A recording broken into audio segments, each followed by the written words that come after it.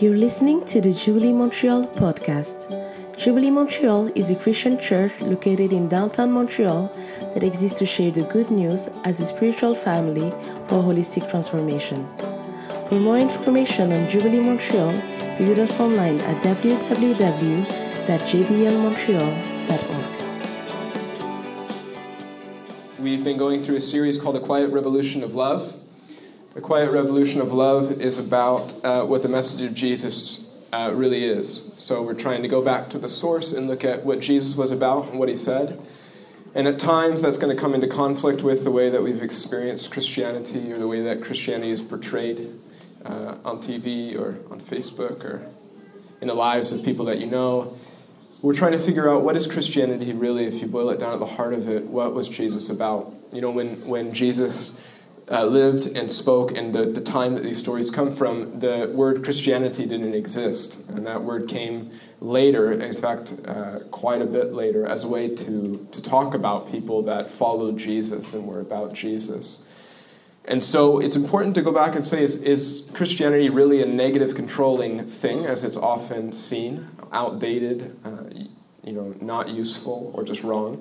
Or is it good news, or does it have something to say about your life, and should you believe in Jesus? And so that's what this has been about. And last week, if you were here, we talked about the concept of hell, and how that's especially an idea that people would have trouble with, believing that Christianity is not good news, and is not positive, and I don't need the concept of hell in my life. But we talked about that. It's taken me a bit longer than usual, so it's not online, but it'll be online this coming week. Oh, no. Why don't we spend a minute? I'm going to pray and leave a moment to just kind of relax awkwardly in silence. And then we'll keep going. Father, thank you for your love. I thank you, Father, that you say that you're near to us, that you're near to all of us. I mean, you're near to people that don't believe that you exist. You say you're so near that it's as if if we would just reach out our hands, we could touch you. A lot of these things, Father, are hard to believe, even for me sometimes. So, Father, would you speak to us this morning? Would you continue to speak to us? Would you let us know? I mean, life gets so busy, Father. Life gets so hectic. And not even just busy with things, but busy with inner things, with emotional things, with stress, with anxiety, that it's really hard to believe that you're that close. And even if we believe in you, it's hard to kind of come back into relationship with you. We feel far off. And I'm going to leave a moment of silence, Father, and would you just help us to rest in you, to come back to that.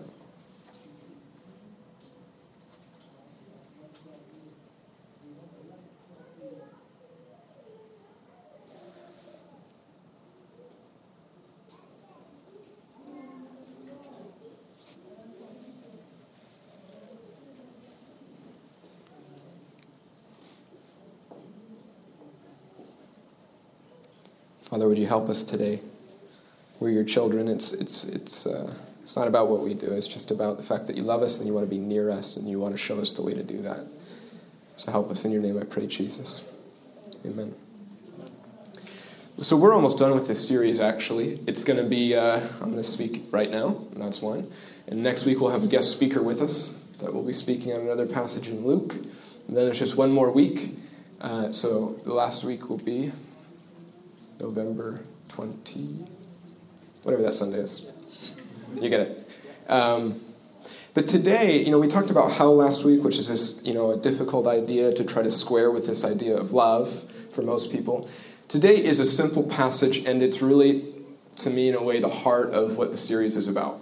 The word love is not in the passage, but it's a really simple reminder of what is, God's saying, what is at the heart of what we call Christianity. I've been thinking this week, or just a lot lately, about what we do as a church, what I do as a job. It's a bit weird sometimes. What we say we're about is we say we're about sharing good news as a spiritual family for holistic transformation. Holistic transformation refers to being changed on the inside so that then that'll spill out into my life, into my behavior, and into the world. And so we believe that God wants to change the world from starting with the inside of me, not by changing my behavior, but by changing my heart. But when we boil all that down, all that talk, what we're really practically doing here as a community is helping people to have a relationship with God. That's basically it.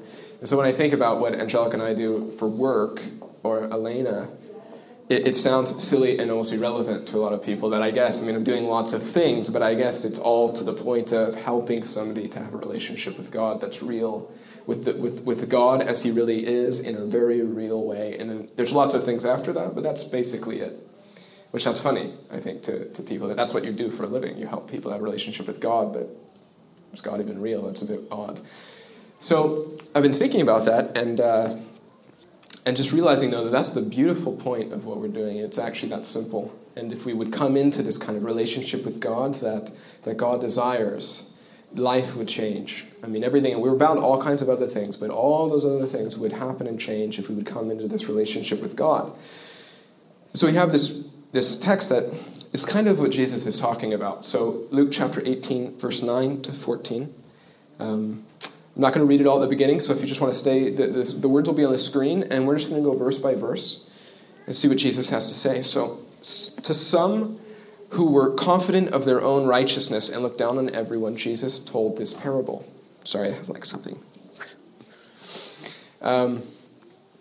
So it's important in this story. So we always take a time during the gathering where there's a teaching on the Bible. It's called a sermon, if you don't know. That's what it's normally been called. And we're just going to go through a story of the Bible and believe that God speaks to us through it, that it's relevant to our lives right now. And I think this one you'll see they're all quite relevant, especially this one. And but it's important to say for everybody right now that the story we're telling is a true story. So again, whether you consider yourself a Christian or not, as a Christian, it's easy to read the Bible as an overly spiritual document of things that didn't really happen. And if you're not a Christian, it's easy to believe that it didn't actually happen. It's just like somebody's beliefs or wise sayings. But the story is true, and the story happened, and there was a man named Jesus that walked around, and he encountered a group of people on a day. He saw that they were people, as he called them, who were confident in their own righteousness and looked down on everyone else, and he told them a story. So it's important to just know that this happened, that Jesus was intent on telling this story for them and for people later. So what's important first is to know what Jesus is talking about here. It's a simple story, but the most important part is right here. Who's he talking to? No worries. There's a flood in the front. So he encounters this group of people, and he says, he sees that there are people who are confident in their own righteousness. Well, what does that mean? The word righteousness, we don't use it very often today, but if we were to use it, you'd probably think I meant Rob is a very righteous guy. I guess surfers use the word, but besides that, if I say that Rob's a very righteous guy, you'd probably think I'm saying that Rob's a very good guy, that Rob follows the law, or he follows rules, or he's a decent guy, he's an upstanding, upright guy. It's not totally wrong for what the word means, but it's not really what the Bible understands righteousness as. We understand righteousness as doing right things, as being a good person, but Jesus doesn't use the term like that, and we know that because the whole beginning of the Bible, everything that comes before Jesus lived, which is the majority of that, uses the word righteousness really differently. And they use the word righteousness to mean a special relationship with God where you're fully accepted. So usually God's the one that does this, and he says, I deem Rob righteous, which means I deem him able to have a relationship with me, totally accepted by me. That's why we get the idea that it means about doing things right, because we imagine that for Rob to have a relationship with God means that he must do everything right to be righteous. But the word doesn't really mean that. It means just to have a special relationship with God. This is why throughout the story of the Bible, you have people like Abraham who God considers them righteous. It's not that Abraham was a perfect man, but for some reason, because of his faith, God deems him righteous and says, you'll have a special relationship with me. And in fact, he did. Abraham is an example of a special relationship with God. But what Jesus is saying about these guys is that they were confident in their own righteousness. So what does that mean? It means that when he came and he saw, Rob. When he came and he saw Rob, and he said, Rob is confident in his own righteousness, means he's confident in his own ability to have a relationship with God, in which he's accepted by God. Now, the way that these people would probably do that is they would think it was about their behavior. It was about who they were as a person. So I believe that I am confident in my own ability to have a relationship with God based on, we see this later, based on who I am, the life I live, that I'm a decent person. So in that case, they have kind of this understanding of it, but it all revolves around a relationship with God. We have axed God out of the equation and just make it about being a good person, but they believed it was about having a relationship with God that was uninhibited, that was fully accepted, and they could walk into his presence. Because of that, then, these people that he's talking to believe that they should look down on everyone else. Because they believe so strongly that they can, within themselves, have a relationship with God, when they look at other people and think they don't behave correctly, they don't have it together enough to have a relationship with God, and so they naturally, in pride, would look down on other people. Jesus, as he does, notices this in a group of people, and instead of just calling them on it, instead of just saying, you guys are self-righteous, as we would use that word, or proud, he says, he's going to tell them a parable. And a parable is a story. It's usually how Jesus teaches. He tells them a story that the meaning is a bit hidden. It's a story that they'll listen to and maybe be a bit open to, but the meaning hidden behind it is going to cut to their heart if they're able to see it. Right? That's the purpose of a parable. So that's righteousness. Righteousness is having a relationship with God, a special relationship where you're fully accepted. So Jesus begins this parable by saying, 2 men went up to the temple to pray. And I love that because it sounds like the beginning of a joke. And a song. If you know the song, it sounds like a song, and it sounds like Jesus starting with a joke. 2 guys go into a bar. And so 2 men went up to the temple to pray, one a Pharisee and the other a tax collector. This is a bit more context, and then we get into the heart of it. They're going to the temple. The temple, these guys are Jewish, both of them, and the temple is the most important place for a Jewish person.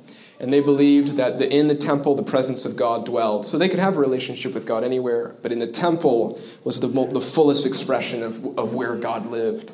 And so they would go there to talk with him. If I were to tell you I was going to go somewhere to pray, you would probably think that I'm going to go sit down somewhere and pray by myself kind of quietly. But what this is saying is actually, it's much like this right here. They're going to the temple to worship. It's a public, communal thing they're going to. In fact, it's a cultural thing that even in the Middle East today, if a Christian is going to a church, they would be more likely to say, I'm going to the church on Sunday to pray. But what they mean is take part in something like this, a corporate thing. It's not all specifically prayer. So the temple was there, and if these guys are going at the same time, it means that they're both going to a worship service somewhat like and unlike this. And so they're going, and what's important to know is that at the temple, there's 2 times a day that they would go pray. Either at dawn when the sun rises, there would be a service, and about 3 p.m. in the afternoon, there would be a service every day. Not all Jews could make it, of course, but these guys apparently can, and they live close enough, and so they're going to one of these times. Both times, at dawn and at 3, is a special prayer service where a bunch of people are going to gather, and a priest, whose specific job is to do this, is going to take a lamb. This is a big, epic kind of place. I don't know if I can paint the picture for you, but he's going to bring in a lamb, a real living lamb, onto an altar, and he's going to say some prayers and do some rituals, and he's going to slice the throat of the lamb, and the blood is going to spill out on the altar. They're doing this twice a day, and then he's going to sprinkle the blood all over the altar, and then there's going to be people just all gathered around. So twice a day they're doing this, and as he kills the lamb and he sprinkles the blood, he's also going to light some incense afterward to burn.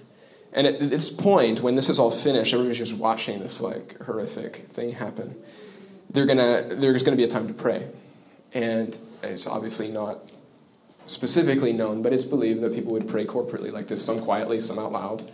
And it's a time to give thanks to God for what's just happened, because the meaning of killing the lamb for the people was that this, and they're doing it twice. Remember, they're doing it twice a day because it's so important that this happen. The blood spilled is going to atone for their sin. So anything wrong that they've done, they want relationship with God, but to have relationship with God, they must be in a place of righteousness, right? Of right standing, acceptance with God. So for the serious Jew, they believed that the shedding of the blood for the lamb would cover their sin, would cover all the unrighteousness in their life, all the places where they weren't connected with God. And that's really important that then they could have a relationship with God. So these guys are going to this service. and either at dawn or at 3 p.m., and they're going up. And so this is the story Jesus tells. Everybody knows what I told you about what it's like, but a bit more personally than all of us. And they're going up to this temple. One's a Pharisee and the other's a tax collector. And you know immediately that Jesus is doing the same thing again. I mean, the same thing in most of the stories that we looked at in Luke. Most of them include a Pharisee and a tax collector or somebody else that's like a tax collector. Now, the Pharisee was a Jew who was a Jew very serious about following the law and the rules. Okay, and they believed, much like many people today, that to have a relationship with God would mean that you behaved a certain way. And they were not necessarily specialized people. They were just people that had joined this movement that believed that God was looking for people to be holy and set apart and do good. And so this guy is a part of this group. And the other guy is a tax collector, which is really, it doesn't really matter that he's a tax collector. A tax collector is an example of a person who was rejected by the religious people. Tax collectors were sellouts and had joined in the enemies of the Jewish people. They had kind of taken their side and were stealing and extorting money from their own brothers and sisters and families.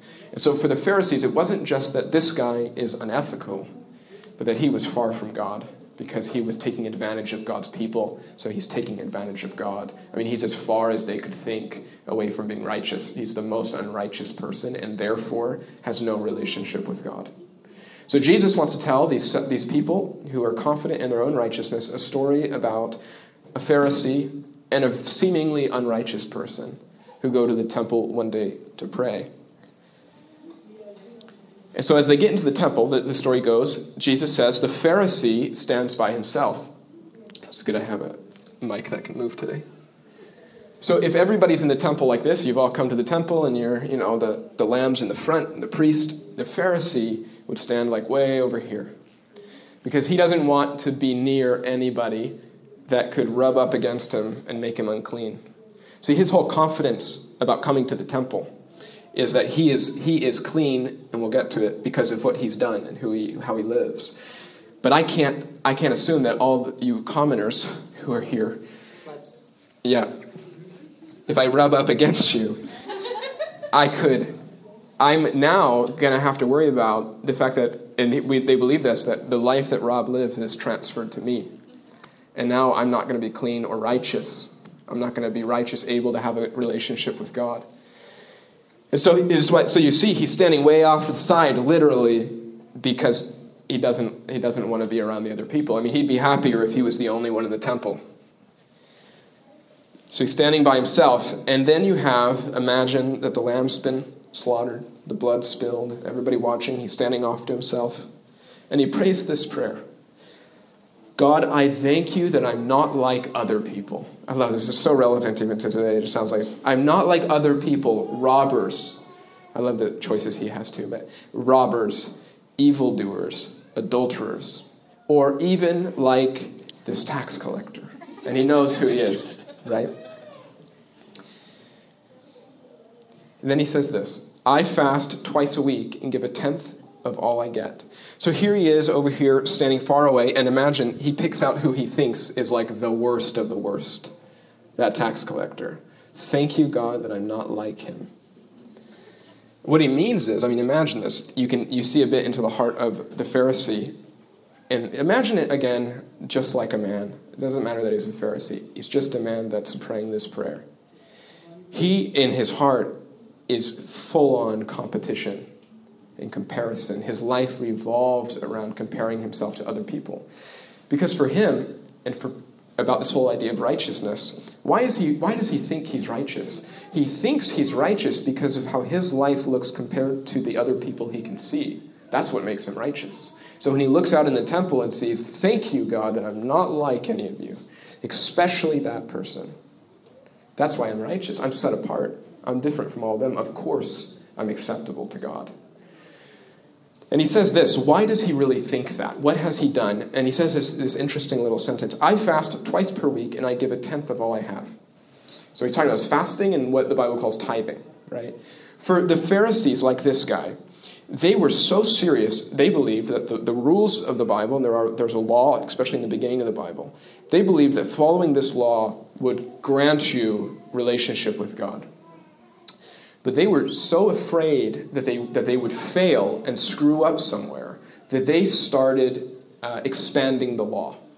And the belief was that if I do more than the law requires, that I'm not in danger of breaking any laws. Right? So the law, if you go back to the law in the Old Testament about fasting, the only requirement for the Jewish people for fasting, and this is not eating, okay, the only requirement was that you fast 1 day per year on the Day of Atonement. Now, Jews might have fasted more, but the law said once per year. The Pharisees later said, okay, we want to make sure, maybe God says 1, but maybe he requires more devotion than that, so we're going to fast 12 times a year. And this was according to the festivals they had. They would always fast. This guy fasts twice per week. So you see the kind of guy he is, thinking that I'm going to even be beyond my Pharisee friends, and I'm going to fast so often that there's no doubt that if God requires fasting to be close to him, that I will for sure be righteous. And then he says, at the same time, I give 1/10 of all I have. And so in the Old Testament, there was a requirement that you tithe, that you give the first 10%. So if I had a farm and I'm growing wheat and I collect all my wheat, I take 1/10 of that wheat and I give it to the temple or to God. In the Old Testament, there's very specific requirements of what I give 1/10 of and what I don't have to give 1/10 of. And the Pharisees then up that a bit and say, okay, any oil I get, any grain I get, and they have a list. 10% of all these things, more than the law requires, I'll give all these things. This guy then says, forget it. Everything I receive from anybody, I give 10% to God.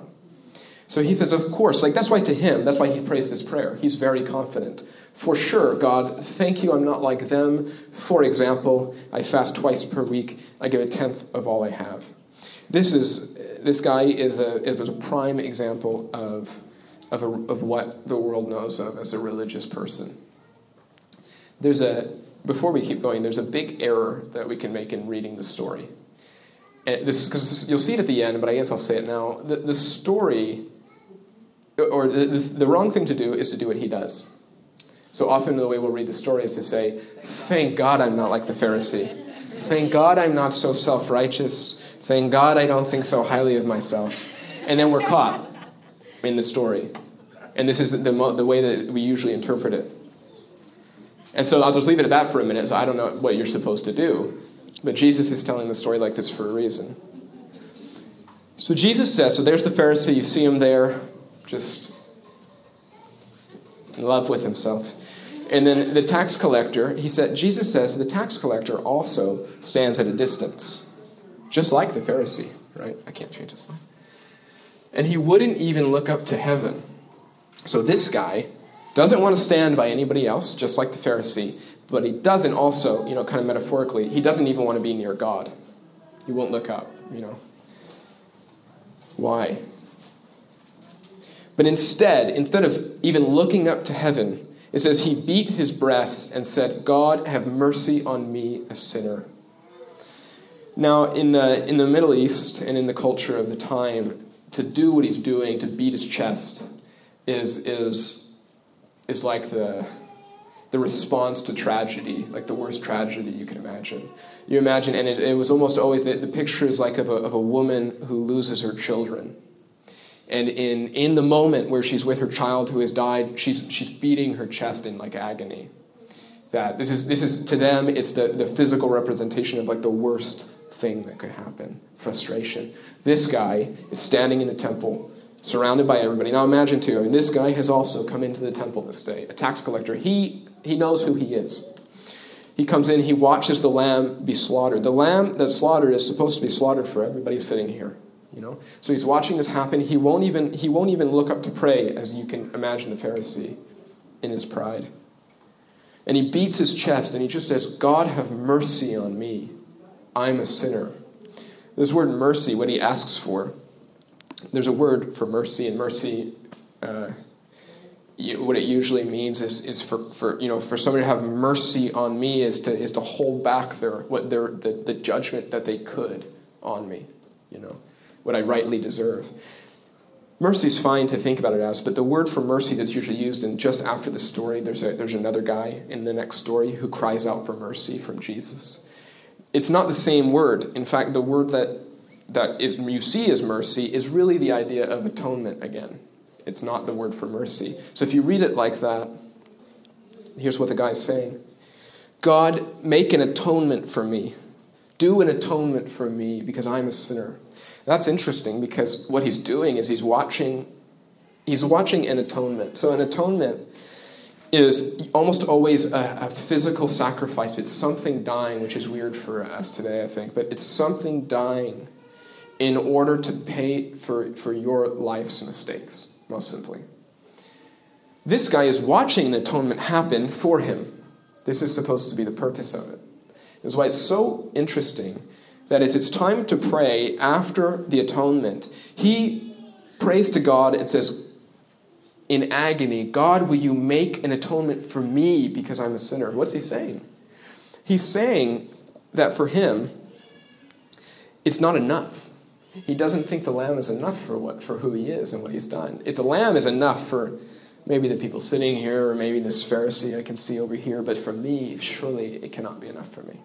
Surely this lamb that's slaughtered twice a day that I come to, and I pray, surely this does not mean that I can be in a relationship with you because I am a tax collector. I am a sinner. The word sinner, as we talk about often, is though we use it in all kinds of different ways, in the story of the Bible, it is the name for a human being, really, who has been cut off from a relationship with God, which is everybody. The word sin means to miss the mark, as if I'm shooting arrows at a bullseye and I can never hit it. No matter what I do, no matter how close I go to the bullseye, I can't hit it. This guy understands that this is his identity apart from God, that this is who I am. God, will you please do something for me? Will you please, I know that that's an atonement, but will you make one for me? I need something. Surely I need something more than this. I didn't say it, but the reason that he's off to the side, like the Pharisee is off to the side, is because he doesn't want to contaminate other people. He has so much similar belief as the Pharisee, but he thinks he's unworthy to be a part of this because he's literally taking advantage of everybody here. So he says, God, have mercy on me, a sinner. Make an atonement for me. Jesus says here at the end, he says, I tell you that this man, this is interesting. He says, I tell you that this man, so he's referring to the tax collector, I tell you that this man, rather than the other, went home justified before God. Notice too, the Pharisee doesn't have a name anymore. Jesus doesn't refer to him anymore as a name. He's just the other, literally the other. Doesn't show up again. But he says he went home justified. So again, Jesus tells people who are confident that they can have a relationship with God based in and of themselves. He tells them a story about two people that walk into a temple for an atonement service, to be atoned for their sins. One person, it's as if the atonement doesn't even matter. He's just thankful to God that he's not like other people, thankful that the answer to his life is within himself. The answer to him having a relationship with God, he's secure in and of himself. The other guy can't stand to even look at what, metaphorically would be God. But instead he beats his chest in agony, thinking about the fact that he needs God to do something for him if he's going to have a relationship with him. And he says that man that day, that's all he did. That day, that man, the tax collector, went home justified. What does that mean? Jesus is saying a very radical thing to the people that he's talking to. The word justification means that he, just like very similar to righteousness, justification is the act where he's been made right before God. He's saying that man goes home in a relationship with God where he's totally accepted, no matter what he's done in the past or what he will do in the future, that he is totally justified before him. As if God is a judge, he's completely and utterly innocent for life. And so these people that are self-righteous are saying, how did the guy get justification when he was such a bad guy?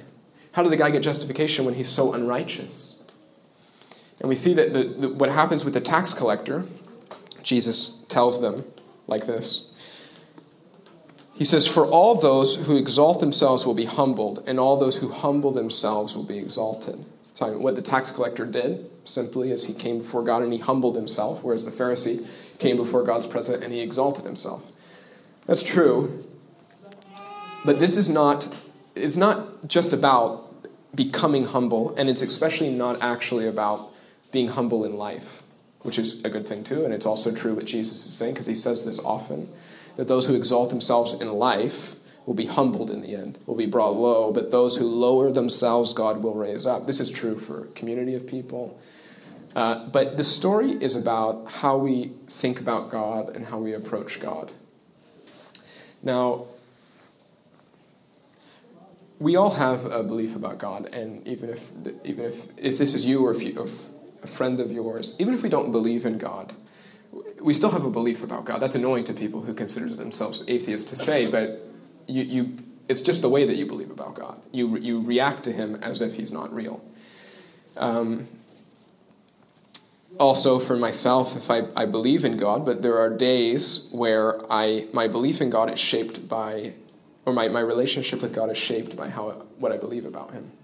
So if I believe that God is looking for me to fulfill certain things in my life, if I'm to have a relationship with him, then I relate to God in relationship as if he's looking at everything I do with a scorecard, that kind of way of thinking.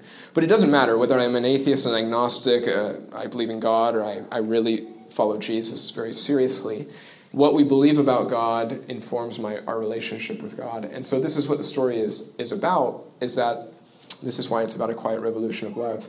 The story of the Bible is about relationship, most simply. It's about having a relationship with God. In Genesis chapter 1, we have a relationship with God I can't do it. Take your hands, put them together like this. Okay, that works. I can do it.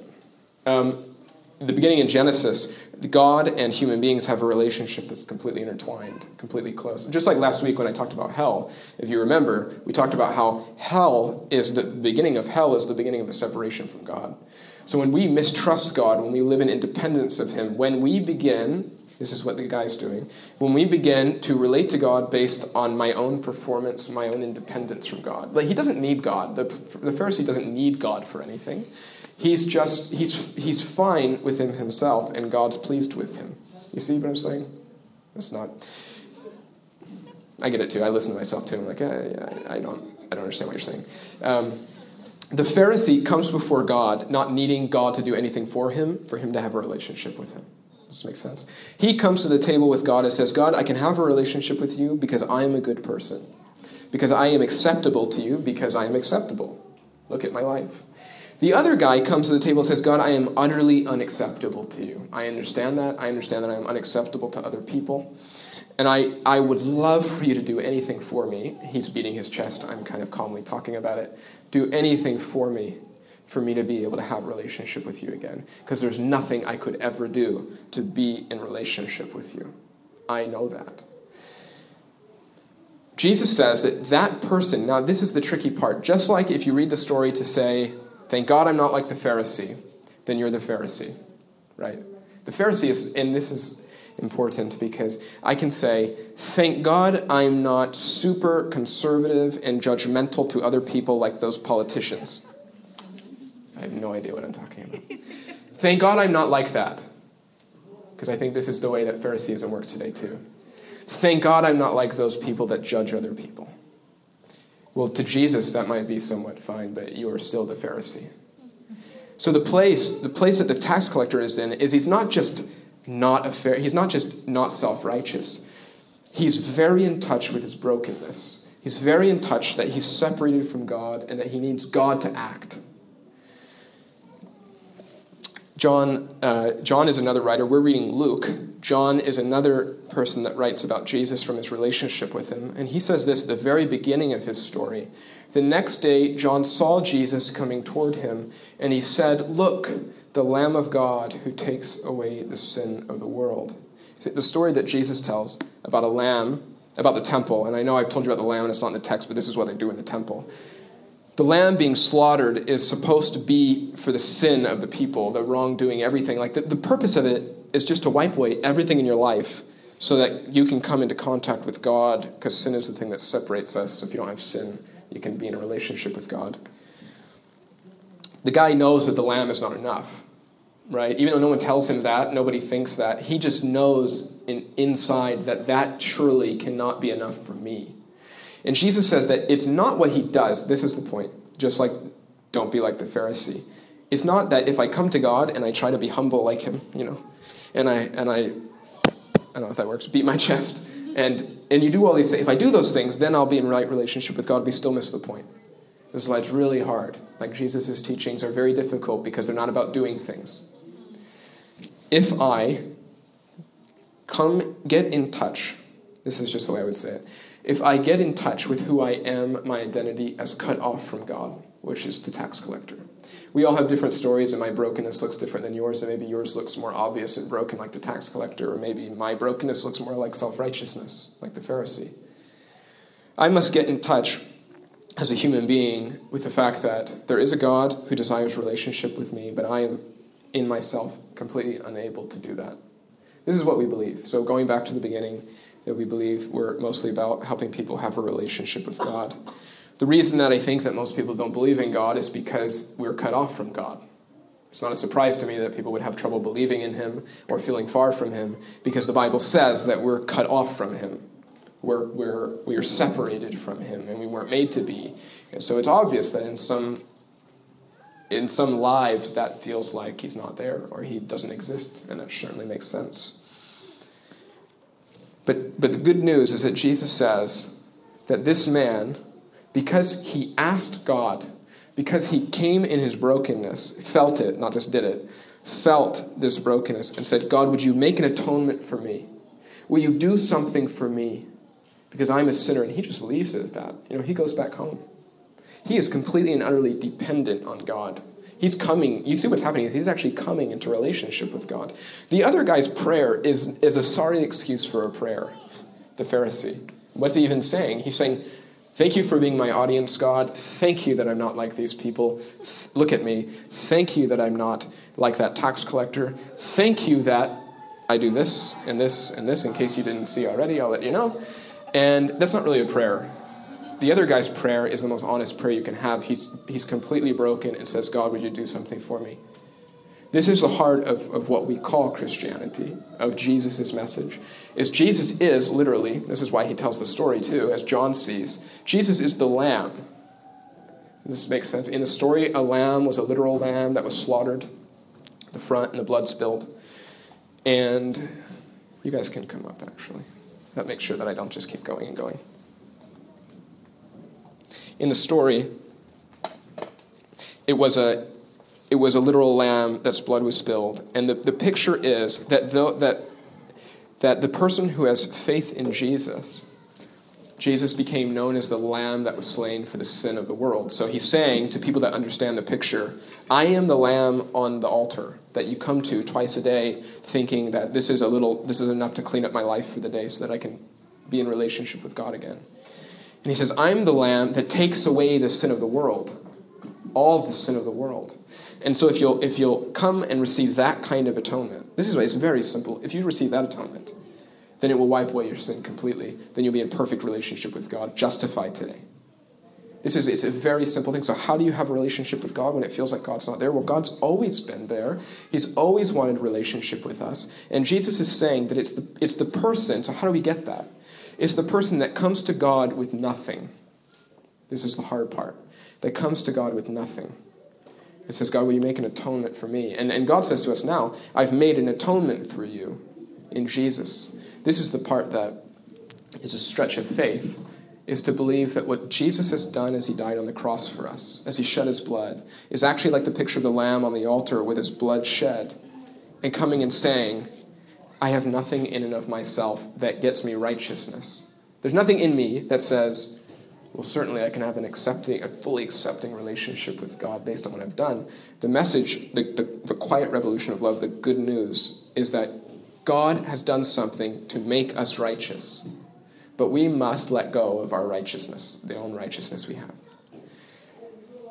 So we come to Jesus, and Nathan and Melissa, you can come up. And if you would, the juice and the bread is in the back, so you can grab it and you can stand up here. We're going to do something today called communion. At the end of the gospel, I'll pick up where I left off, but at the end of the gospel, Jesus is sharing dinner with his disciples. And he's always trying to bring it back to this point. So I realize that in the series that we've talked about the same things many times from many different ways and with many different words.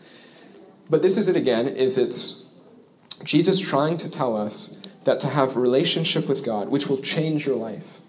I mean, imagine that it's just true for a second if you don't believe it or sometimes you have trouble.